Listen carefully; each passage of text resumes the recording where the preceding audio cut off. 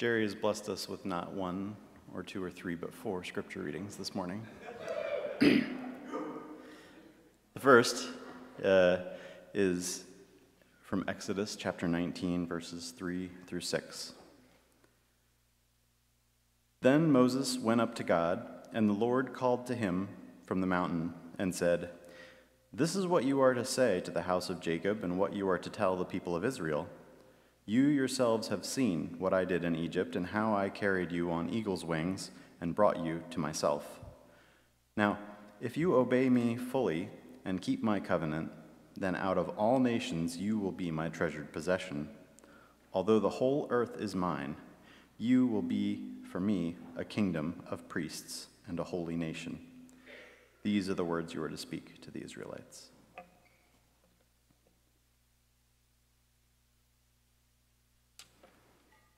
Then in 1 Peter chapter 2, verses 9 and 10.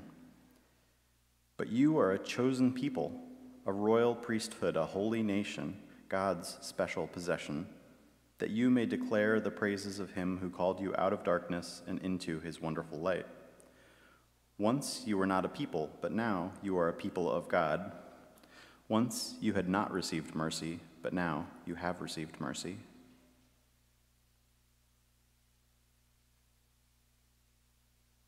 Then in Romans chapter 7, verses 15 through 24. "I do not understand what I do, for what I want to do, I do not do, but what I hate, I do. And if I do what I do not want to do, I agree that the law is good.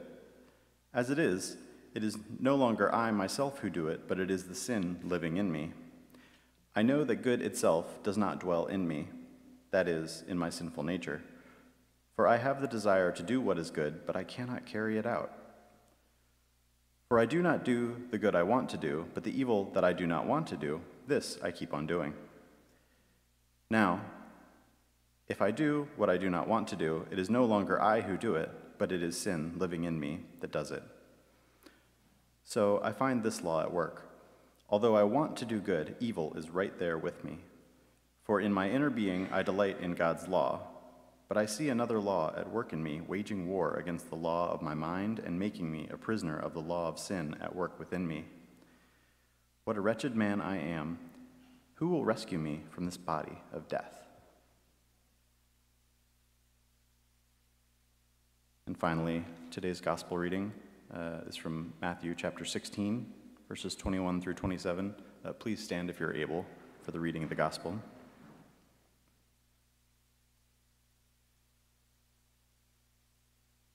From that time on, Jesus began to explain to his disciples that he must go to Jerusalem and suffer many things at the hands of the elders, the chief priests, and the teachers of the law, and that he must be killed and on the 3rd day be raised to life.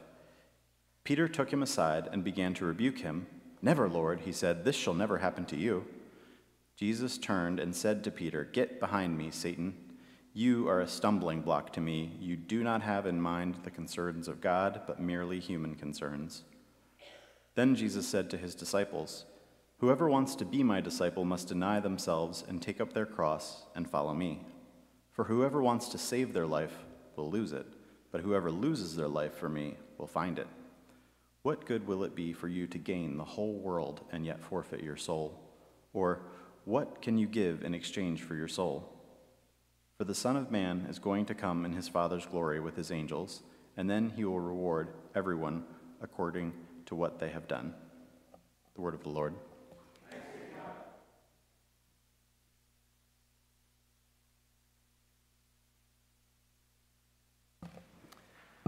As Carol said at the beginning of the service, this morning we continue our series on fasting with the theme of this morning, growing in holiness. Well, I began fasting in January, once a week. I did so after our Sabbath practices, which, if you recall, one of the suggestions they made about how to live Sabbath all week long was to practice fasting once a week. So I started that. Now, the reason it took me until January to get started is that I didn't want to fast. I mean, this sermon is about growing in holiness by fasting.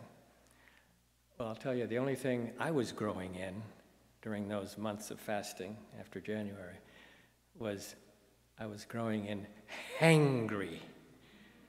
I was finding myself hangry all the time. Well, this is going to be a good sermon, isn't it? Holiness? Yeah. I hope Andrew's not disappointed that he asked me to preach. So to recap real quickly, Andrew started our series last week,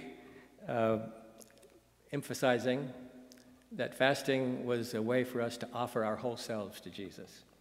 This week, it's how fasting helps us grow in holiness. Next week, it will be, how it helps us prayer and our prayers, amplifies our prayers. And then we'll end with fasting helps us stand with the poor. Okay, this morning, I'm going to talk about what I've learned recently, these past few days as I've prepared for this sermon, how fasting helps us understand the unity of the body, helps us in the holiness in the body, and gives power for the body. So, unity of the body, holiness in the body, and power for the body. So, what was going on in my body when I was fasting these last 4 months, or since January anyway, and I've learned that my body went through 3 distinct physiological stages. Didn't know this. Stage 1 is during the first 4 hours of fasting, and for me, my fasting started at dinner time the day before I fasted. During that time, in the first 4 hours, my body was using the food in my stomach and processing by burning glucose. The second stage begins and presses into the 16th hours after the fast. And for me, that was about 10 in the morning during my fast day. And that's when my body begins to burn fat. The physiological stage of ketosis. Then the third stage begins about 24 hours in your fast. And for me, that was about 6 p.m. on my fast day in the evening. And it lasted from then until the next morning when I broke my fast by breakfast. That's where the word comes from. Anyway, and during that stage, the body enters into what is called autophagy. Isn't that interesting? You know what that stands for? Auto, self, phagy, eat. Self-eating. Okay, that's when my body begins to burn what doctors call zombie cells. Oh, cool. The damaged cellular material that causes things like cancer, aging, chronic disease, to regenerate new and fresh cells. I'm told that as a result of the body's internal processes, there are all sorts of benefits to fasting. It can cleanse your body. It can reduce toxins in your body, increase your metabolism, reduce your weight. You can even lower your insulin levels, inflammation, and blood pressure. And you can strengthen your immune system, reduce your heart rate, and, I love this one, slow aging. Okay. If I can even protect against and possibly reverse many diseases such as diabetes, cardiovascular disease, and a range of neurological diseases, including Alzheimer's. Who knew? Well, as a matter of fact, doctors for years have been saying the health benefits of fasting. But while we fast can be good for our health, we as followers of Christ fast for spiritual discipline. The ultimate aim is not to lose weight or to cleanse, but rather, as Andrew pointed out last week, find a way to offer our whole selves to Jesus. Now, don't get me wrong. It's not that spiritual disciplines and health practices are unrelated. I'm not suggesting at all the bogus idea that there's a sacred secular split in the universe between the material and the immaterial, or between the physical and the spiritual. In fact, I'm speaking and saying just the opposite, that good spiritual practices and good health practices are integrally connected. Well, that's where I had it wrong when I fasted. I was approaching it as a process of physical starvation instead of a spiritual practice for sanctification. Until Andrew's sermon, I was pulling apart how I felt in my body with how I was feeling about my spirituality. Let's face it, I was unable, in the words of Kurt Thompson, to pay attention to what I was paying attention to. My mind was so distracted by the growling in my stomach that I failed to pay attention to what the Spirit of God was doing to my spirit through my stomach. I simply couldn't connect the two until last week. So, I've restarted fasting. This time, Wednesdays and Fridays, as Andrew told us, the ancient church did that for centuries. And I'm kind of excited to see what's going to happen. And by the way, why don't you check in with me at the end of this series and to see how it's going? Well, I do know this, that it will not be going well if I continue to believe that there's this disconnect between my spiritual health and my physical health. Yes, the way fasting seems to work has certainly discerned and strengthened my understanding of the unity of the body. So, what's fasting got to do with holiness? Well, Pope Benedict put it this way: fasting certainly brings benefits to physical well-being, but for believers, it is, in the first place, a therapy to heal all that prevents them from conformity to God's will. In other words, fasting is a way to grow in holiness. Now, I know holiness is kind of a sketchy and sometimes loaded word, but I've discovered that the word holiness is actually shorthand for grabbing a hold of the biblical idea of wholeness. What health is to the body, holiness is to the soul. And by the soul, remember, we mean the whole person. John Mark Comer has helped me see that in the same way that fasting is to your body a way for purifying and purging the body of those zombie cells that are killing you, so too fasting is your soul's way of purifying and purging your whole person of the self-defeating cycle of sin and shame. In the language of Scripture, fasting becomes a way to sanctify your soul, that is, your whole person. To set your whole person apart as holy, that is, to rededicate yourself to God and to God's purposes. You know, the great spiritual leaders of the church, St. Augustine, St. Leo the Great, who was Bishop of Rome in the 5th century, and many more, have always spoken of and witnessed to the power of fasting to find holiness. This past week, I can't say I've experienced many aspects of growing in holiness, but I've certainly experienced one of them: the area of pride. You see, one of the reasons I stopped fasting at Easter was that I really didn't know why I was doing it, other than to prove myself I could do something hard and to demonstrate to others that I was a devoted follower of Jesus. Holy Toledo. I mean, that's pride. That's all about pride. Of course, the heaven-filled irony of that, having my eyes opened to my pride, was the fruit of fasting itself. Even when I was doing it for all the wrong reasons, even when I was not doing it as a way to offer my whole self to Jesus.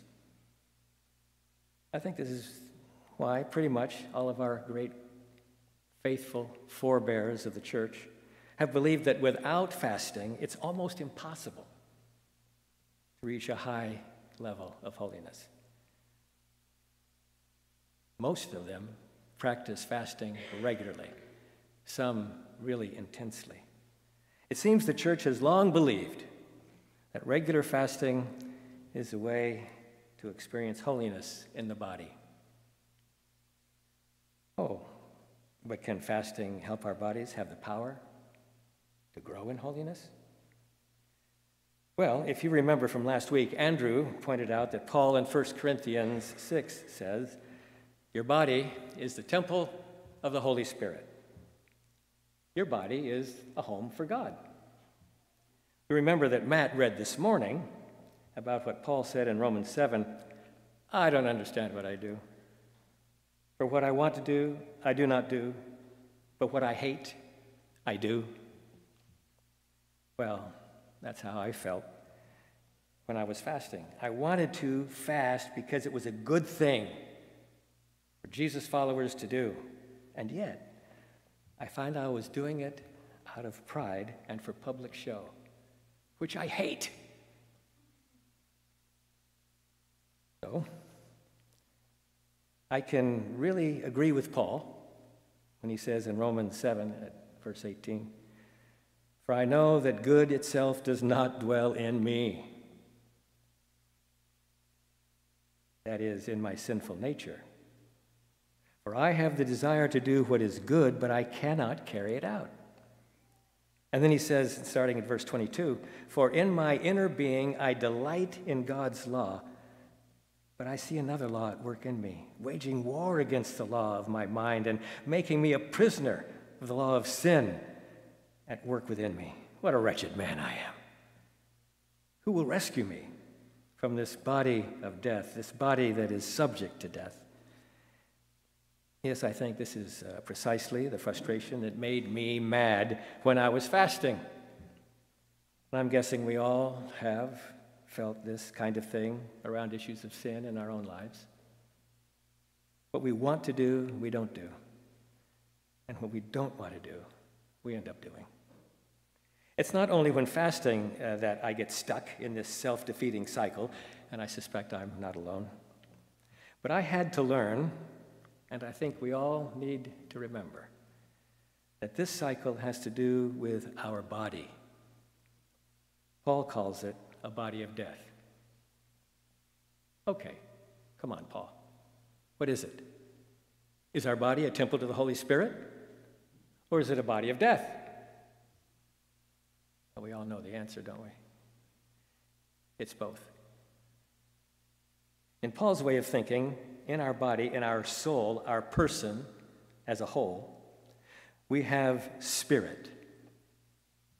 The meaning, a part of us that is home for God, where my spirit, your spirit, is one with God's spirit.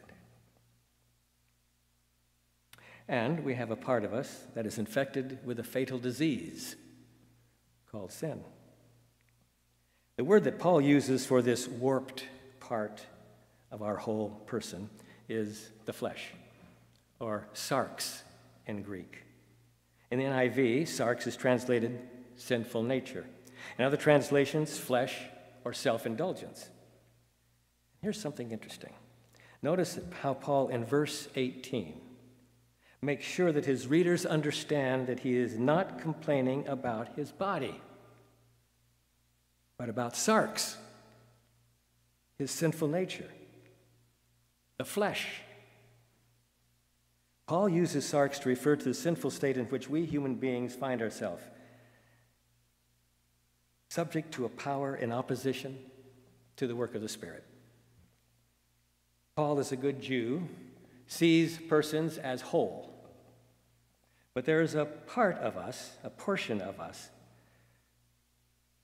that is sarx, the flesh. We cannot separate the material from the immaterial, the physical from the spiritual in our body. You see, sarx, or the flesh, or self-indulgence, has to do with the whole person, our soul, our whole person. And the instinctive drive in our body, it's for things like food, sleep, sex, self-preservation, and instant gratification that have overpowered our will and bent our hearts away from love and in on ourselves. But it's also the immaterial drives for desire for security, for safety, for affection, for esteem, for power, for control. Now, not all bad, but all of them are often disordered. That's what Augustine called the flesh, or sarx. He called it our disordered selves. Like Tim Keller calls sin our disordered loves. Here's the point. Our fight is not against the body. Our fight is for the body. Our fight is against the flesh, or our sinful desires. So, where do we find the power to fight for the body? We know that the call upon us as followers of Jesus is to take up our cross. Let's take another look at Matthew 6 that Matt read for us this morning, beginning at verse 24. Then Jesus said to his disciples, "Whoever wants to be my disciple must deny themselves, take up their cross, and follow me." The thing to notice is that Jesus is talking about crucifixion, about dying. If we want to follow him, we got to die. Now, verse 25, "For whoever wants to save their life will lose it, but whoever loses their life for me will find it. What good would it be for someone to gain the whole world, yet forfeit their soul? What can anyone give in exchange for their soul?" The next thing to note is that the English words life in verse 25 and soul in verse 26 in this passage are the same Greek word. Puphuke. Puphuke is the thing that refers to the vital breath of life, to the human soul or human person, or soul life. It's like in Genesis 2. And Adam, that is the Greek word for humanity, became a living soul. We don't so much have a soul as we are a soul. So Jesus is calling us as a disciple to follow him by offering him our whole selves, our soul. And to do so requires, in Paul's way of speaking, crucifying the flesh. Now look how Paul in Galatians 5 compares the Spirit's rule with that of the flesh. Notice the fruit of the Spirit: love, joy, peace, forbearance, kindness, etc., self-control. And now what he says: "And those who belong to Christ Jesus have crucified the flesh with its passions and desires." The flesh, passions and desires. The Spirit, love, peace, joy.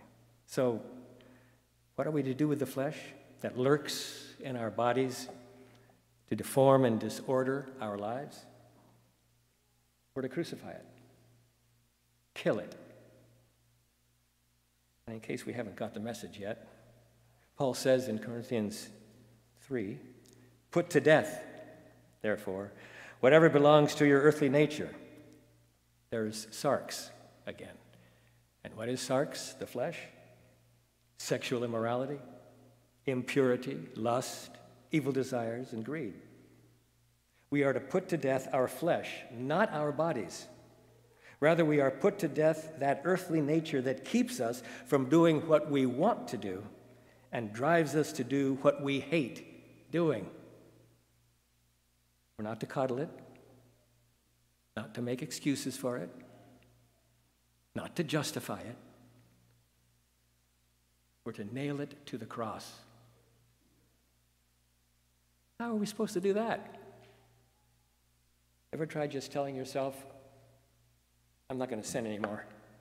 I wake up in the morning, okay, no more lust from now on.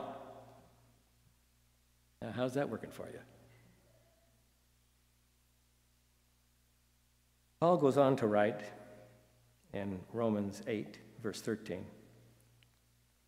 Therefore, brothers and sisters, we have an obligation, not to the flesh, not to sarx, to live according to it. For if you live according to sarx, the flesh, you will die. But if by the Spirit you put to death the misdeeds of the body, you will live. What I hear him saying to me is, listen, Jerry, you cannot use the flesh to defeat the flesh. Willpower is not enough. You need the power of the Spirit. My willpower is great when it comes to small things, like taking that second sleeve of cookies from the Girl Scouts.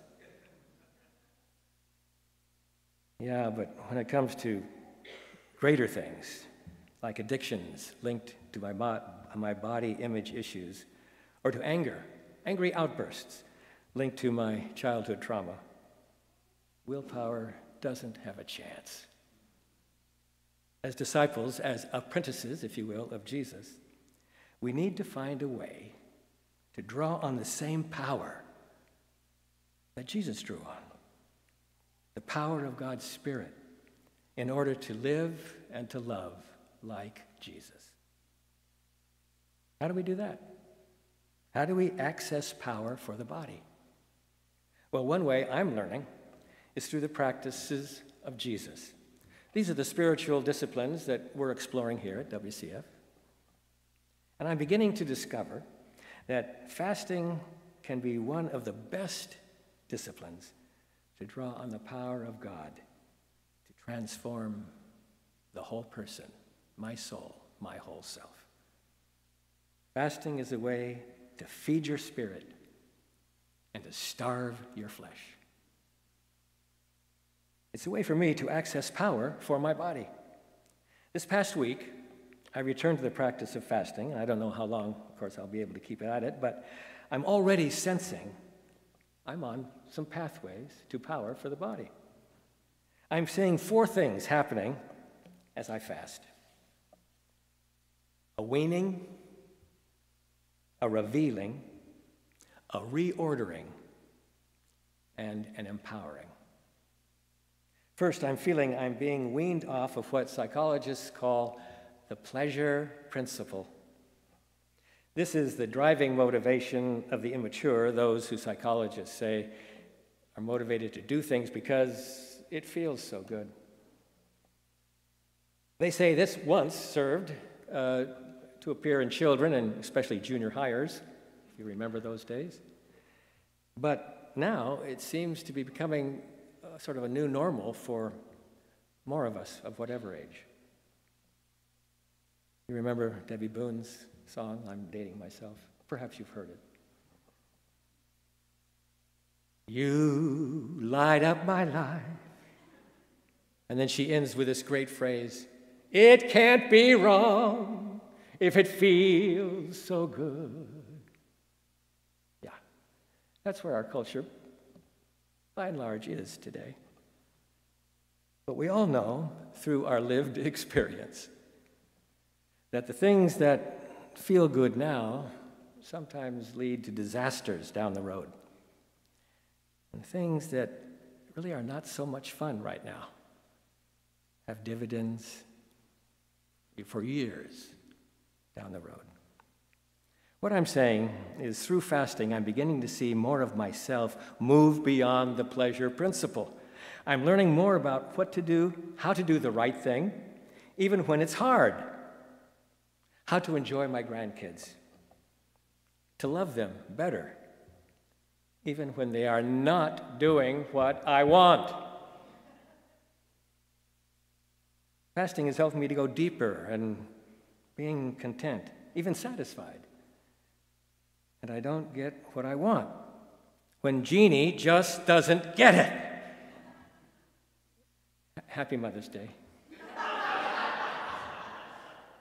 It's really kind of amazing, actually. I find myself increasingly free of anger and anxiety, and instead actually a bit more peaceful, even able to laugh, no matter what's blowing up in my face. Second, I'm beginning to see what Richard Foster says in Celebration of Discipline. Quote, "Fasting reveals the things that control us." Boy, you got that right. Fasting is teaching me so much about myself, about my unhealthy relationship to food, to my body, to how weak I am in confronting sin, how much I seem to need pleasure to be satisfied, how far I am from God. Really rather painfully humbling. But as all this ugly stuff comes to the surface, I'm given the chance to offer it to Jesus and to be set free. Fasting, I'm learning, is about freedom. Third, fasting is beginning to reorder my desires. This is kind of fun. I think this is probably one of the best things that is happening for me. My desires for lust or esteem or to hold on to bitterness go down, as my desires for kindness, to be compassionate, even to purity, go up. In short, I'm finding myself in certain places of my life wanting less of sin and more of Jesus. God is at work deep in my person, in my soul, deep in my person, to do through the power of the Spirit, to do what my willpower cannot possibly do. Now, friends, how cool is that? And this leads me to the fresh realization, number 4, that fasting is drawn on the power of God to overcome sin. Fasting is a discipline, and like a good habit, it's a way of increasing my willpower muscle. I find myself getting stronger in self-control, saying no to bad things that I want, and self-discipline, saying yes to good things that I'd rather not have. You know, discipline, like fasting, it's a pathway to freedom. The practices are how we simply do what we can do, open our mind and our body to God, so that the Spirit of God can do what we cannot do.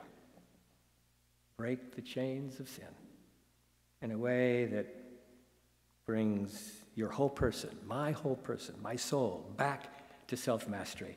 Because fasting ultimately is about drawing energy from the Holy Spirit, connecting to the power of the living God to give power to my body. As we come to God and give Jesus our weakness, the Spirit comes to us and gives us strength. Perhaps you could summarize all that I've said here by this. Fasting is a way to turn your body from an enemy into an ally in your fight against the flesh. As I end, let's remember Andrew's main point from last week. The ultimate aim of fasting is Jesus himself.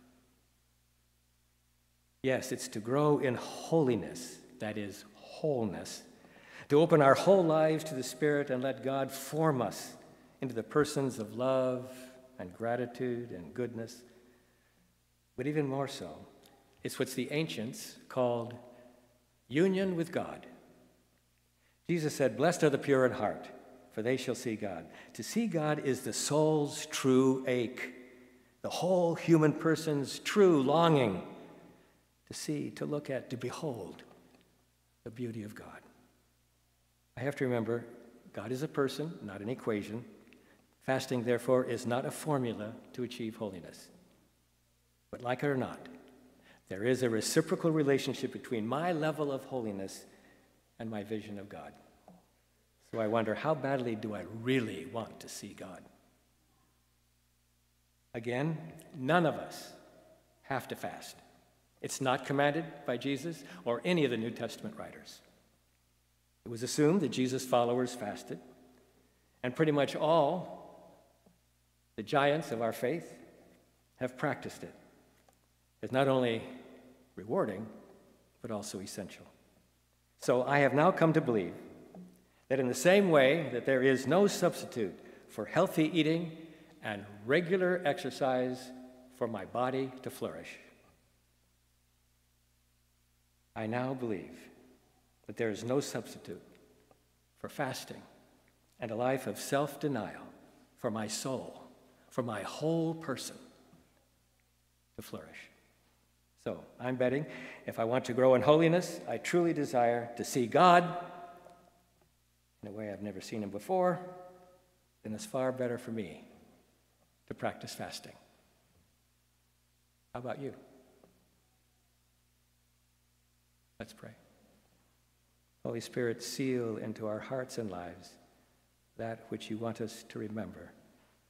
Jesus, thank you. In your name we pray.